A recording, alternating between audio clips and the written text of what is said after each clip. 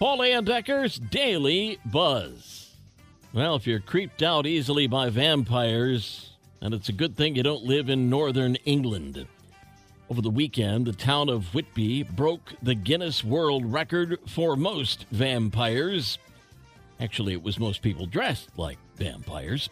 The town was the setting for Bram Stoker's novel Dracula, and they welcomed 1,369 bloodsuckers.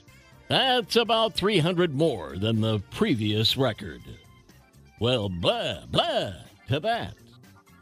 Well, there aren't many details yet, other than it's supposedly a sour-sweet compliment to Southern barbecue, one of several new flavors that are being tested at Mountain Dew's new outpost in Backwoods, Tennessee. Pickle-flavored Mountain Dew. It's still in the testing stage. Other flavors being tested: apple cinnamon, elderberry, huckleberry, and s'mores.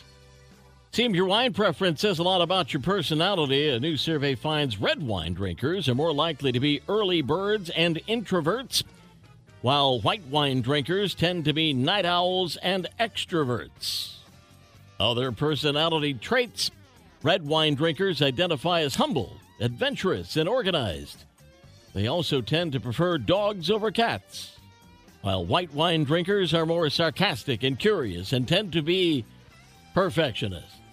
Red wine drinkers also spend more on wine than their white wine counterparts. Red winos spend about $40 a bottle.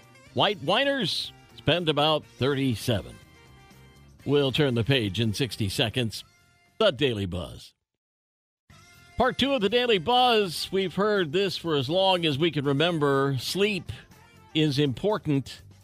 And while doctors recommend adults get somewhere between 7 and 8 hours of sleep a night, we often sacrifice sleep in order to work more, study more, play more, stream more, and scroll more. Thing is, sleep is not something you should mess with. One night with less sleep won't kill you, but continuously disregarding your sleep will come with major side effects. Here's what happens in your body when you don't get enough shut-eye. It becomes more difficult to focus on mental tasks. Physical tasks are harder to complete as well. Your memory and mood are negatively affected. Your appetite increases. And it could lead to chronic physical and mental health concerns like high blood pressure, obesity, stroke, and depression.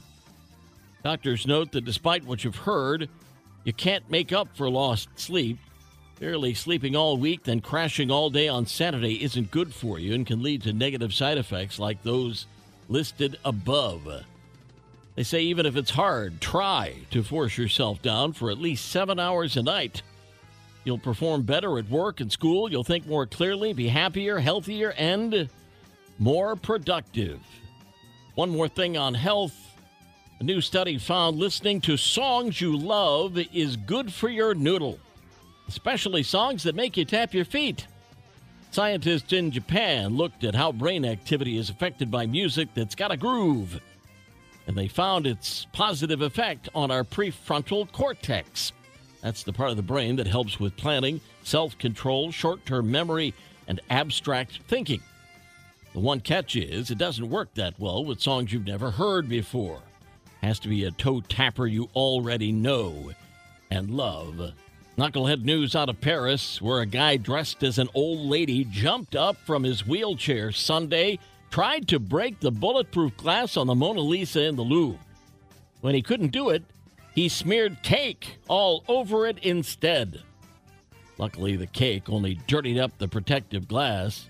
The guy was taken away by security. No word yet why he has a beef with Mona. The Daily Buzz. Paul at Midwest Family, SWMI, my email address. Send me things to buzz about.